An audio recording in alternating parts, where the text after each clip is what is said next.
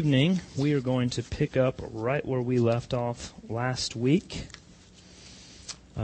We were right in the middle of talking through the history of English versions of the Bible. And if you haven't been with us, there's several of you who haven't, so I want to just kind of give you a synopsis of what we've been talking about over the last several weeks. We talked about how the Bible came to us in its English form. And so now we're getting through various translations that we've had through the years. And once we get through those versions of the Bible, we're going to go back and talk about how it is that it came to be that we have the 66 books in the Bible that we have. We're going to answer those questions because that's raised quite often. Particularly as you talk with those who are skeptical about the Scriptures.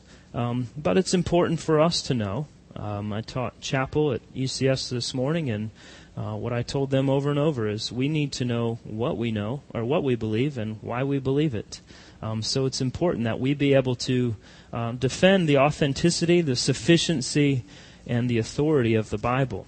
Part of understanding that is knowing about the various translations, how we got them, why we have them, and why there's 66 books of the Bible, and why others aren't a part of it, and everything else. So we're going to get through these, and then we'll go back historically and talk through some of that. So where we left off last week was I was just beginning to talk about the King James Version of the Bible.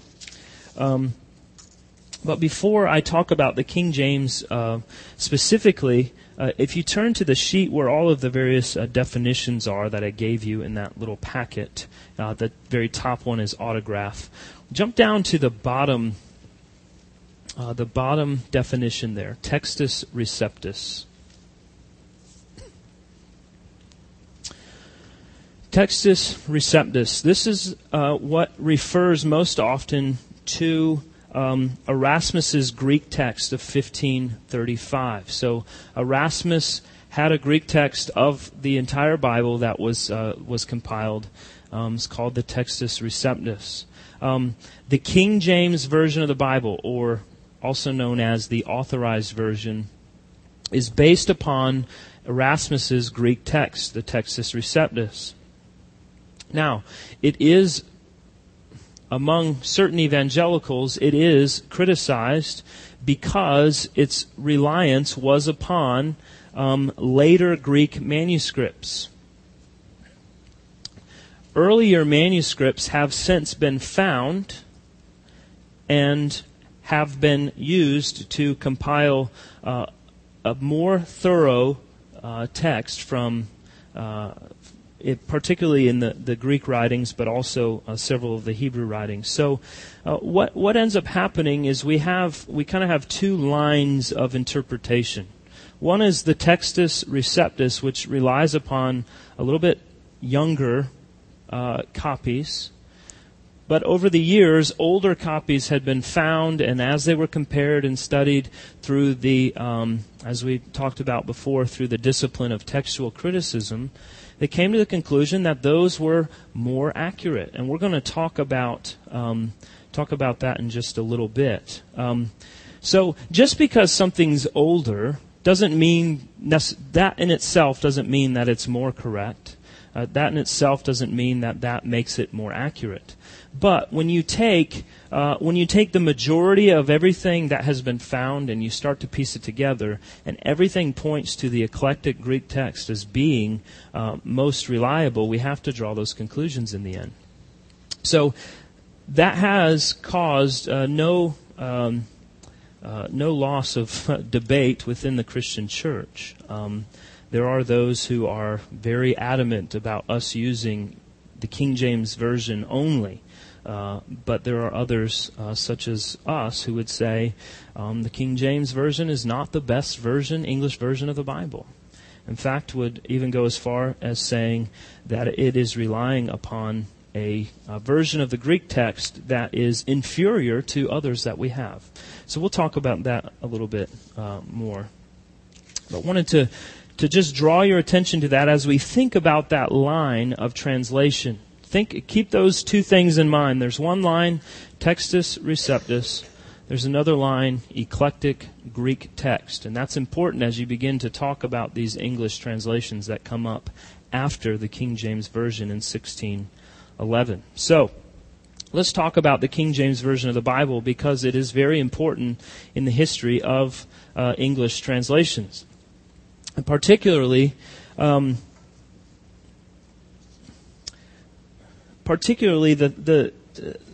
thing that I want to give you is the historical foundation of the King James Version of the Bible, and as we work that out, to see that even those who came to work on the King James Version of the Bible did not hold a position of it being the inspired English version of the Bible, as many today would conclude. And we talked about that briefly last week, but I want to work that out a little bit more. Now, up front, I want to say that we have no problem with the King James Version whatsoever. It has for many, many years been part of the church and has been what the church in the English-speaking world has predominantly used since the 1600s. Nevertheless, when we have something better, we want to move to that. Last year, we celebrated the 500-year anniversary of the King James Version of the Bible, and as we should have. It was a great movement forward in God's people having His Word. So the King James Version of the Bible came about because all of the various previous translations that were available were not able to satisfy all of the different divisions within the English-speaking church at the time.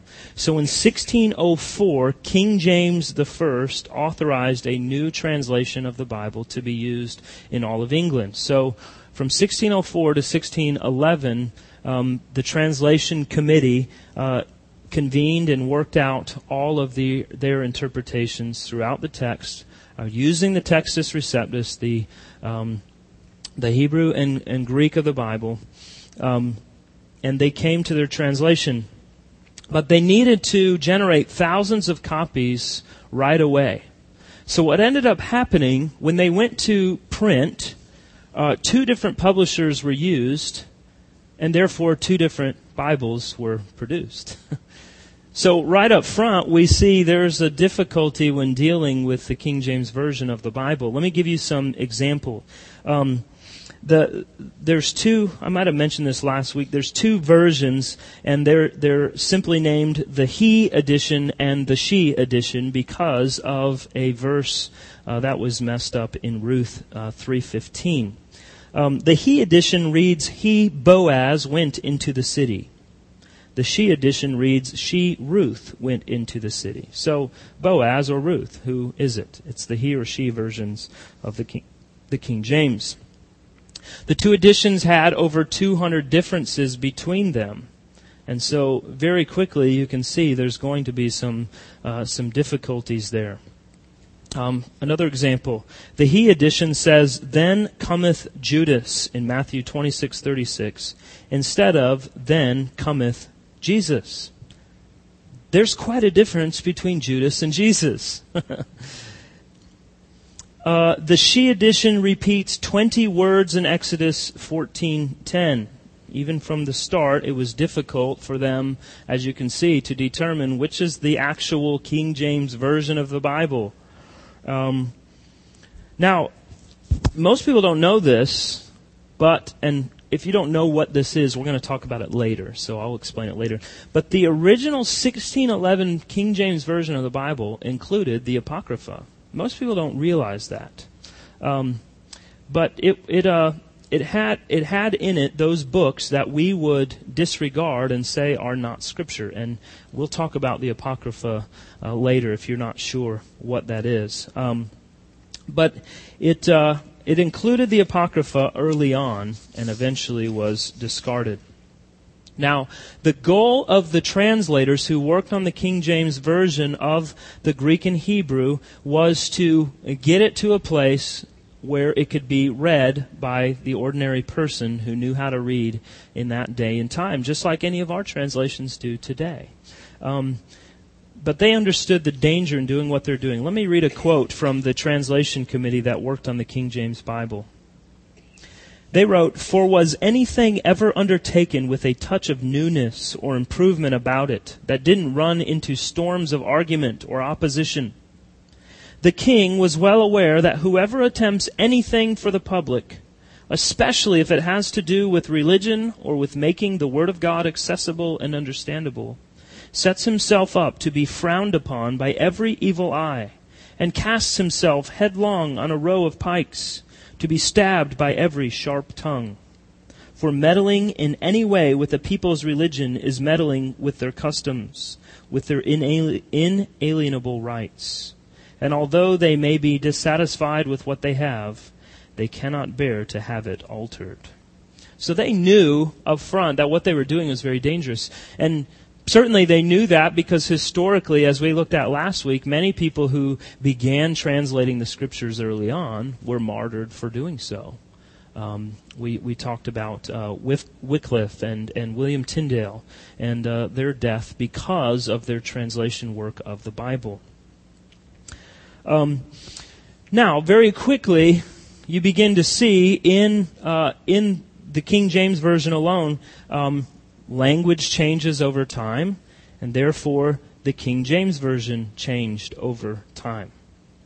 Those who hold a position of King James Version only, a lot of times they either don't recognize this, don't acknowledge it, one of those two, typically. But there are many revisions of the King James Version, 1629, 1638, 1729, 1762, and the King James Version that is most common today is 1769, also known as the Oxford Standard Edition. Why? Well, simply because language changes. The very same reason we have other versions today. Language changes.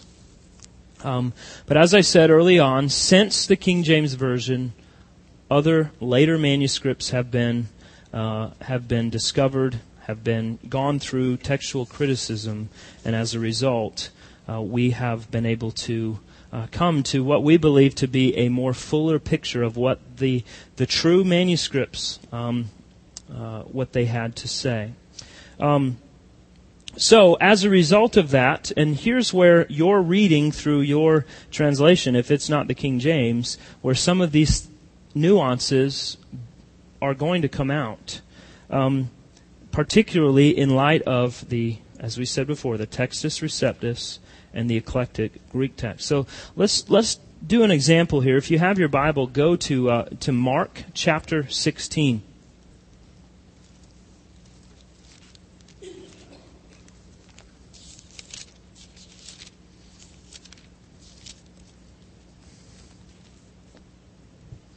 Mark chapter 16. And someone read the note to me that is in your Bible between verses 8 and 9. Okay. Some of the earliest manuscripts don't include the remainder of what is written in Mark chapter 16. Now, we don't have time tonight to go into all the nuances of the whys and everything else. I will tell you, I don't think verses 9 through 20 are a part of the inspired text, which is the very reason why this note is put in here. Most conservative evangelicals today do not believe that verses 9 through 20 are a part of the inspired text. But they were in some later editions of the manuscripts, and therefore they are there for us to read. So take it or leave it, but that's why we have those notes in there, because they point to the reality that there is a discrepancy there among textual critics. Another example, go to Acts chapter 8.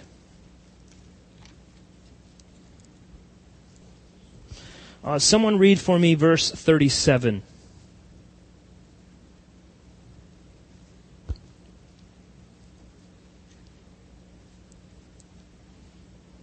Trick question.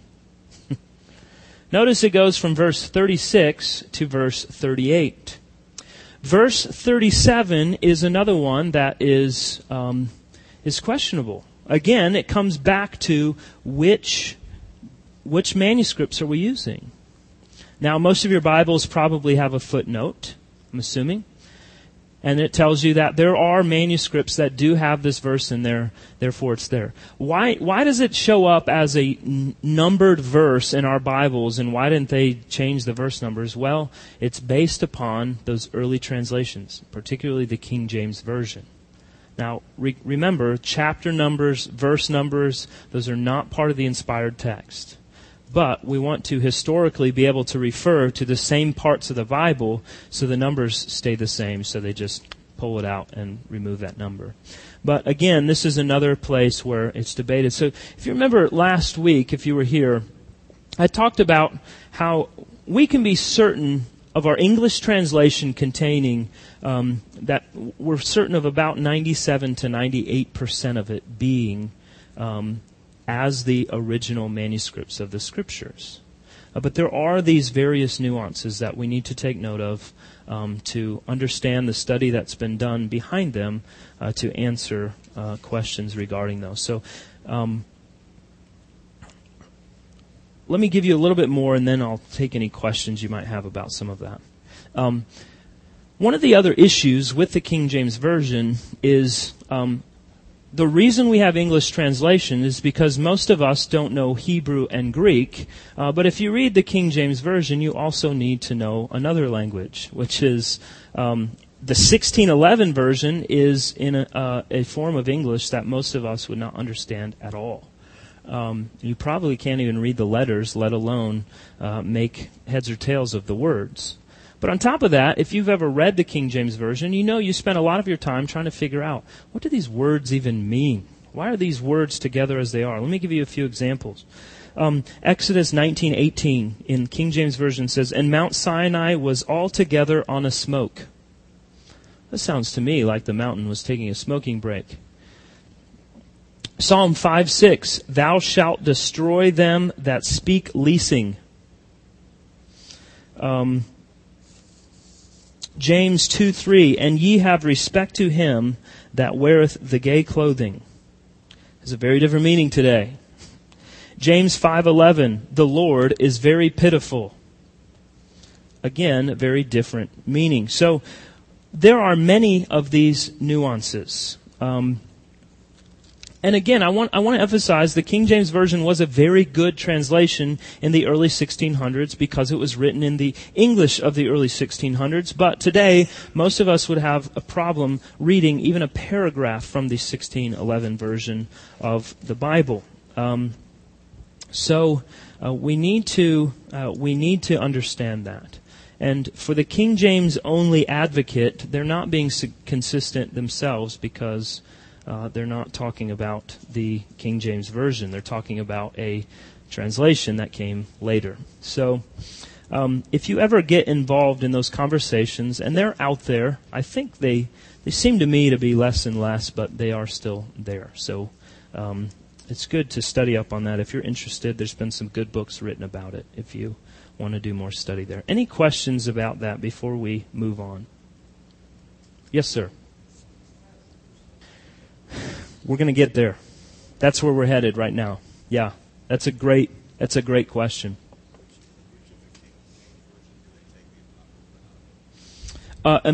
He asked about, it's a good question, after, at which point, as they had the various versions of the King James Version, did the Apocrypha come out? It was only in the 1611 version. After 1611 it came out. It was no longer a part of it.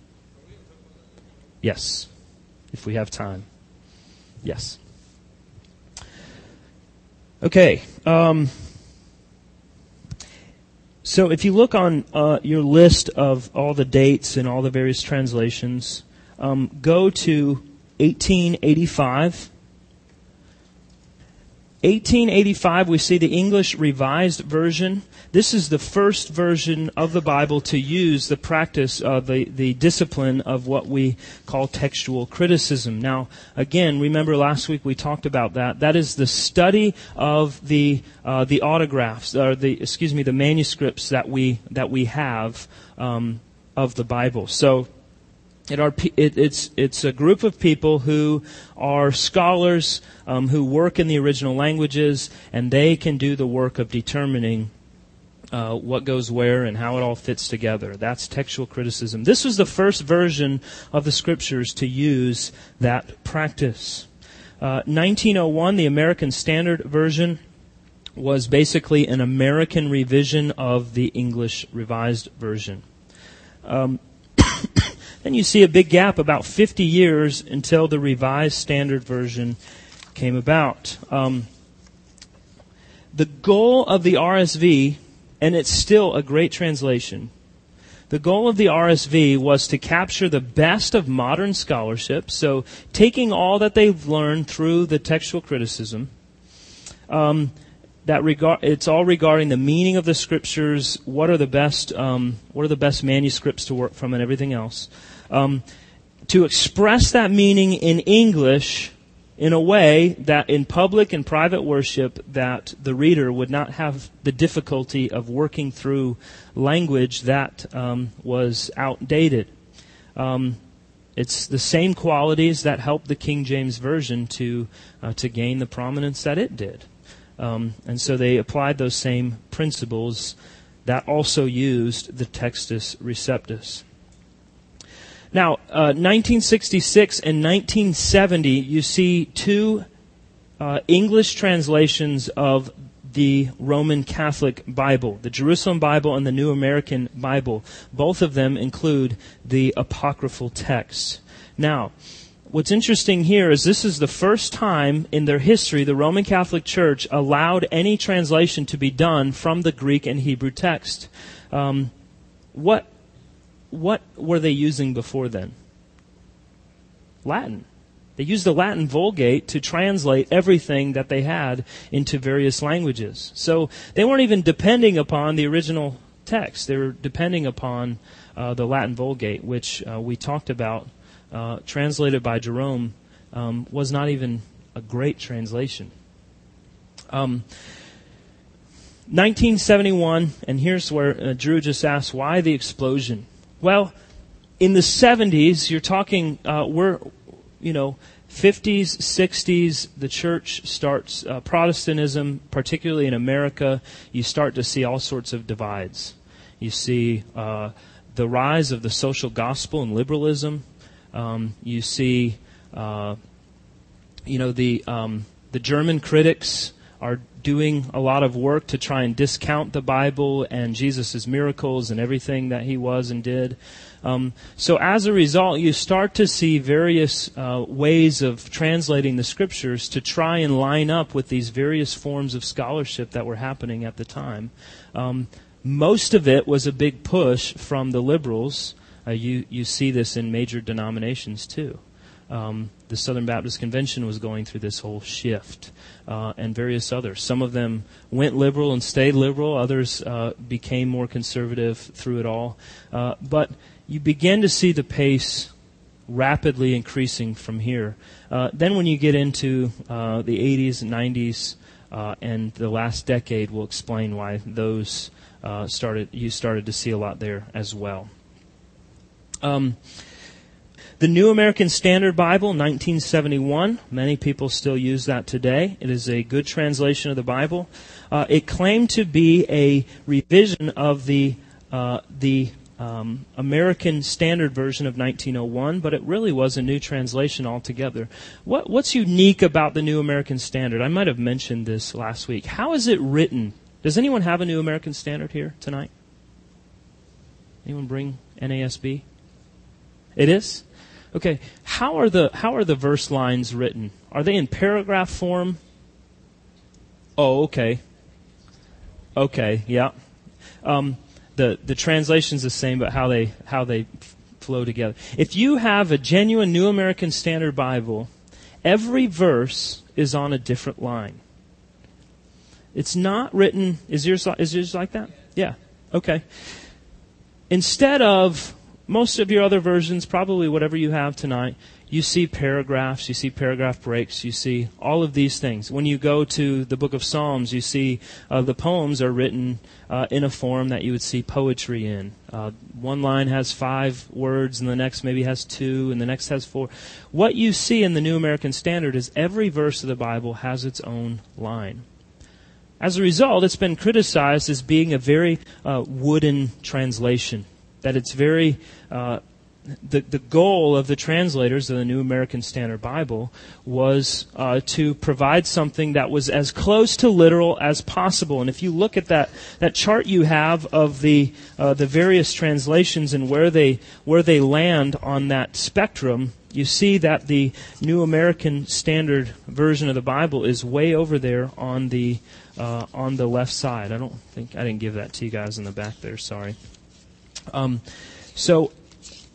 The goal was word for word, nowhere, not really concerned with thought for thought.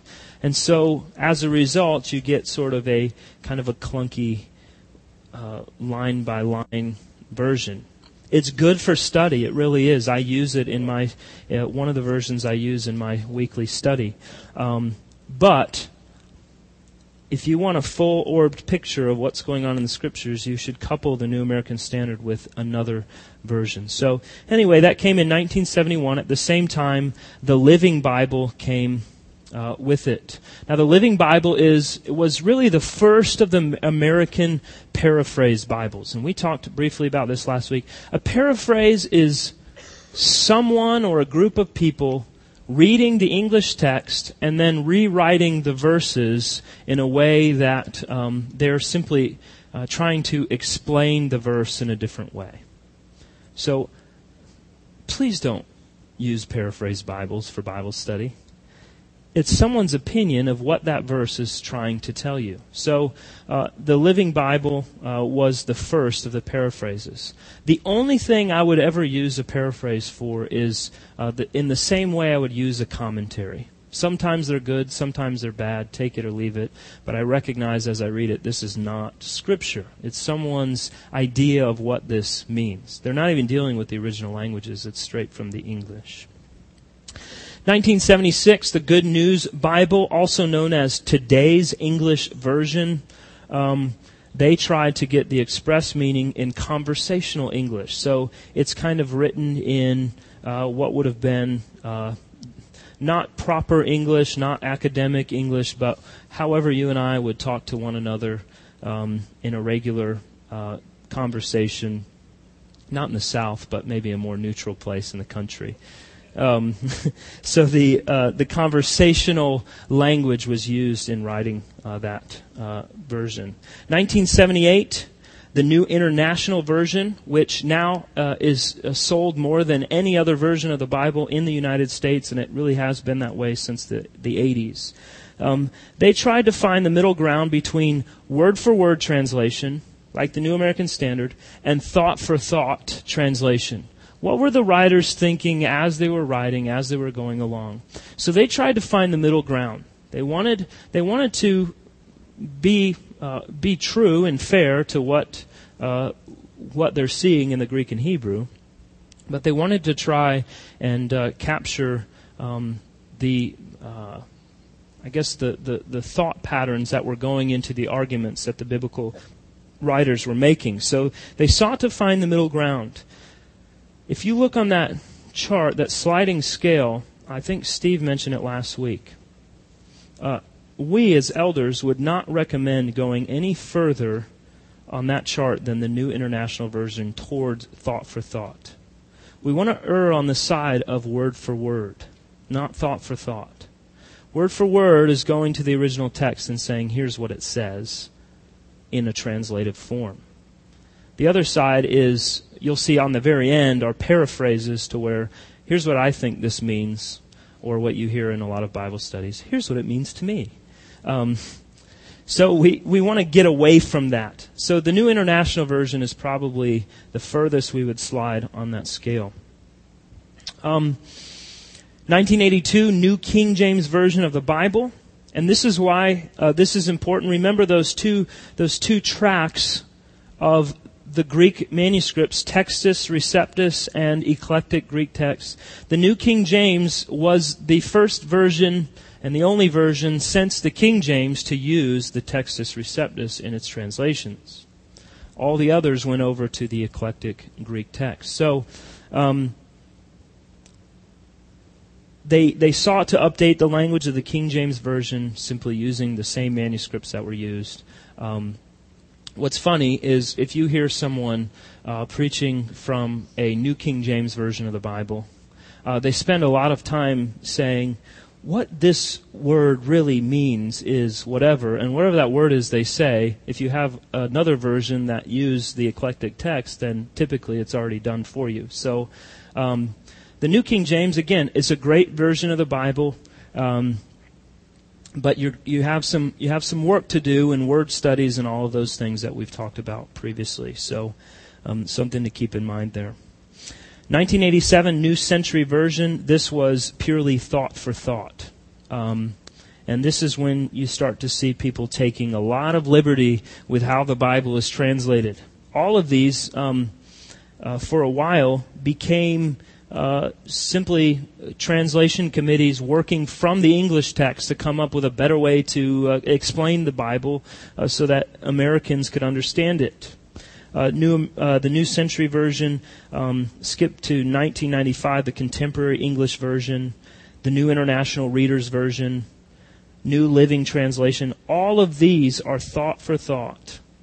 All of them sought to simply be a way to be able to communicate the text in a way that's easy to read. The problem is that they oftentimes miss the meaning of the actual text. We skipped the New Revised Standard Version of 1989. It was simply a revision of the RSV. It was their motto in translation was as literal as possible, as free as necessary. So that kind of leaves a lot to be desired. 1998, we see the New English Translation. What's interesting about this is the New English Translation, the NET, is only published electronically, and it is under constant revision. So as there's new discovery, or as those who work on it understand more about the original text and everything else, the revisions are made. So you can go online today; it's free. You can go and look at the New English Translation and see the progress that's been made. It's not bad.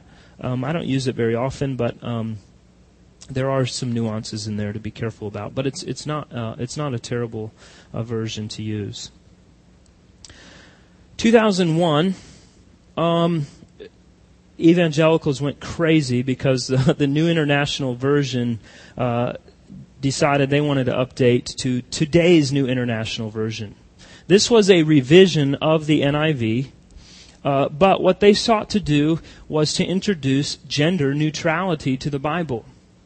So anywhere where there's reference to man or men, when they determined that what the biblical writer really meant was men and women or people, they went ahead and made those changes. So I don't know their motives. I'm not going to assume their motives are of the sort of the feminist sort, but that certainly was a heavy accusation leveled against them. That you're taking out all that the Scripture has put in, all that God has put into His Word to refer to these things, which include principles like headship and authority within the home and the church and all of these things.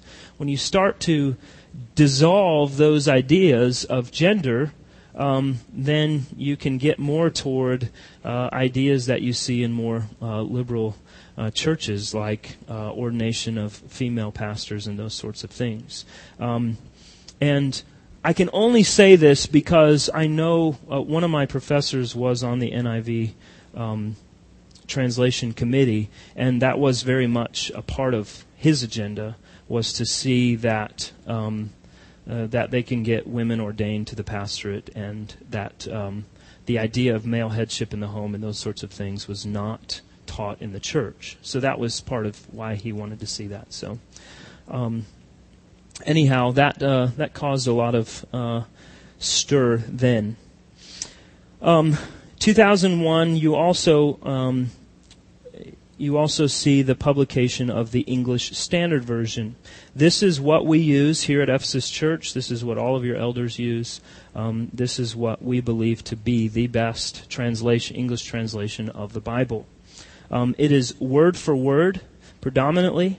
It is based mostly on the same translation techniques that were used for the RSV, the Revised Standard Version of 1952.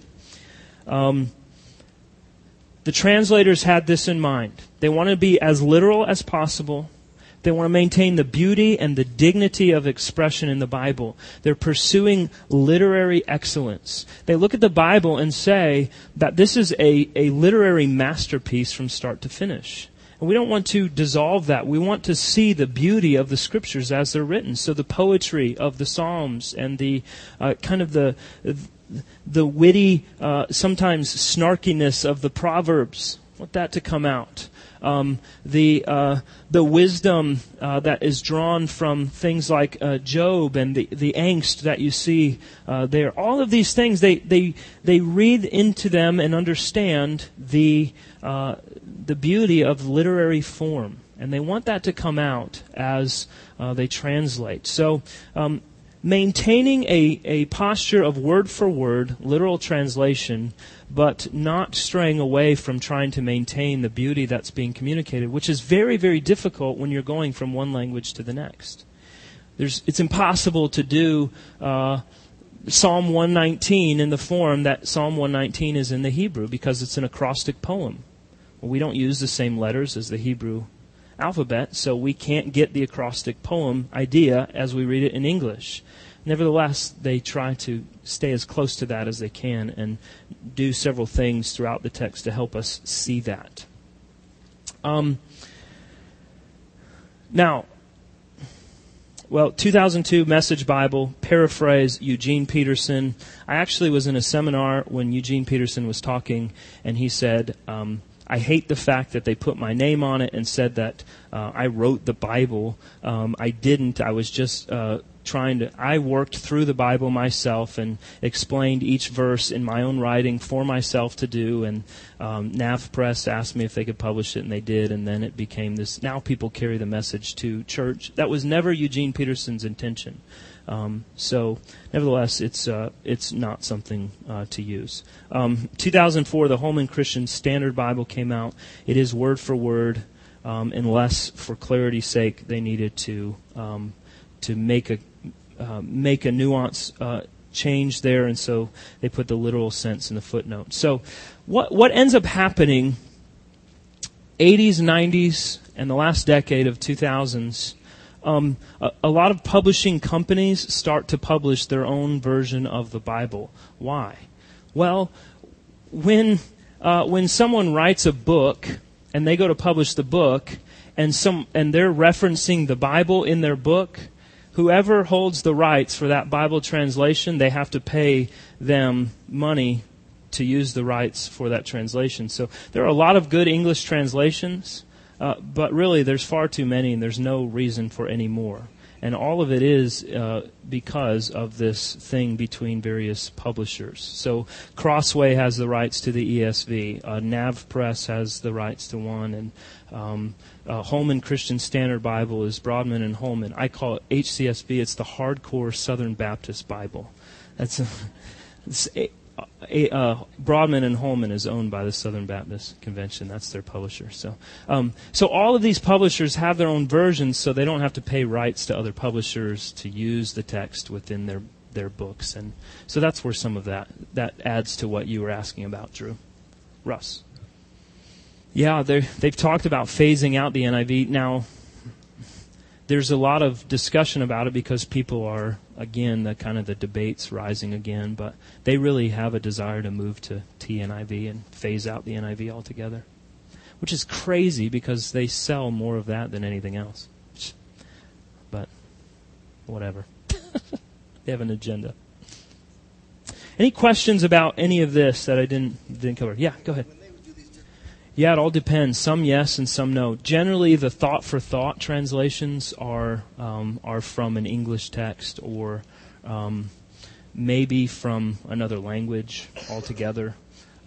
Every now and then there were some that would use the original, but they're more concerned with what's the idea behind the passage.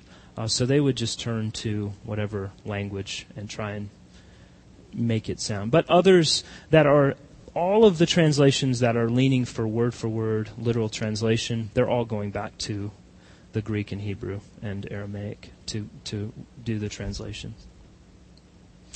Any other questions on those things?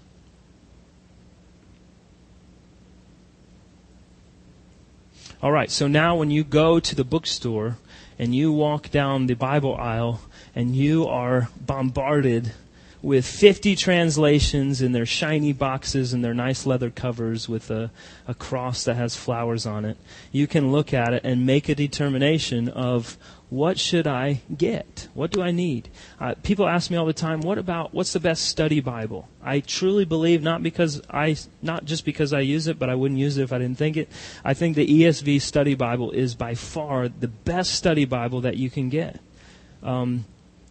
There were over 100 scholars that worked on the English Standard Version. Almost every verse in the Bible is noted. There are essays, charts, everything else. Now, you have to get a backpack to carry it around because it's so large.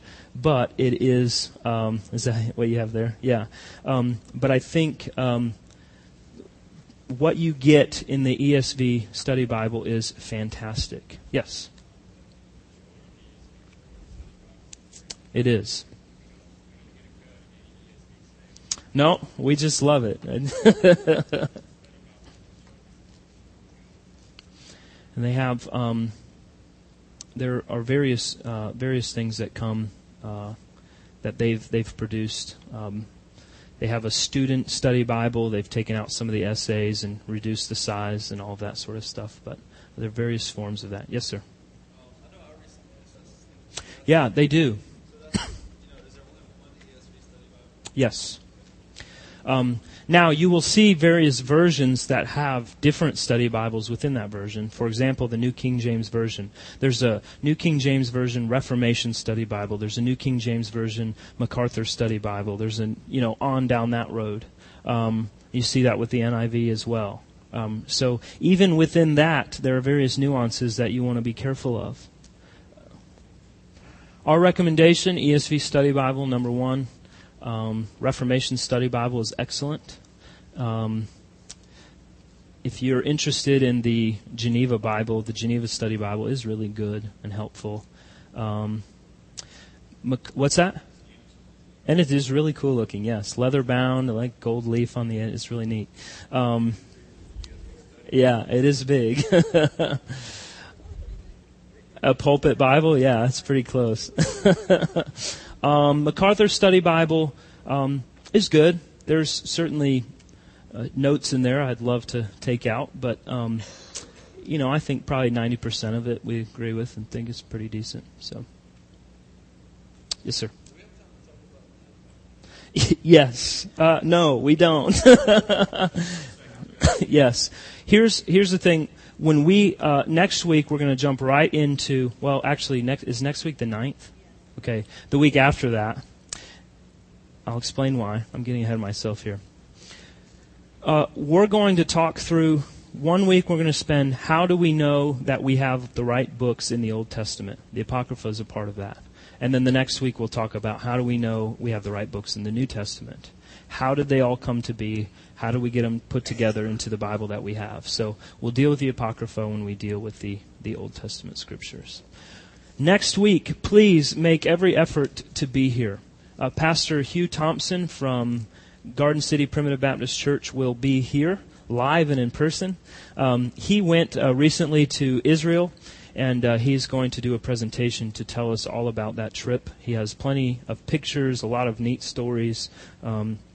He told me about it right after he got home, and I've been really excited for him to come and share with everybody about that. So He had a great trip. He's a great brother. We love him very much and very excited to have him come share. So please try to make every effort to be here next week for that, and we'll pick up the following week with our study. I don't know if I mentioned last week, after we get through that, after we get through talking about the Bible itself and the canonization of Scripture and everything else, we're just going to move right into studying through the 1689 London Baptist Confession of Faith.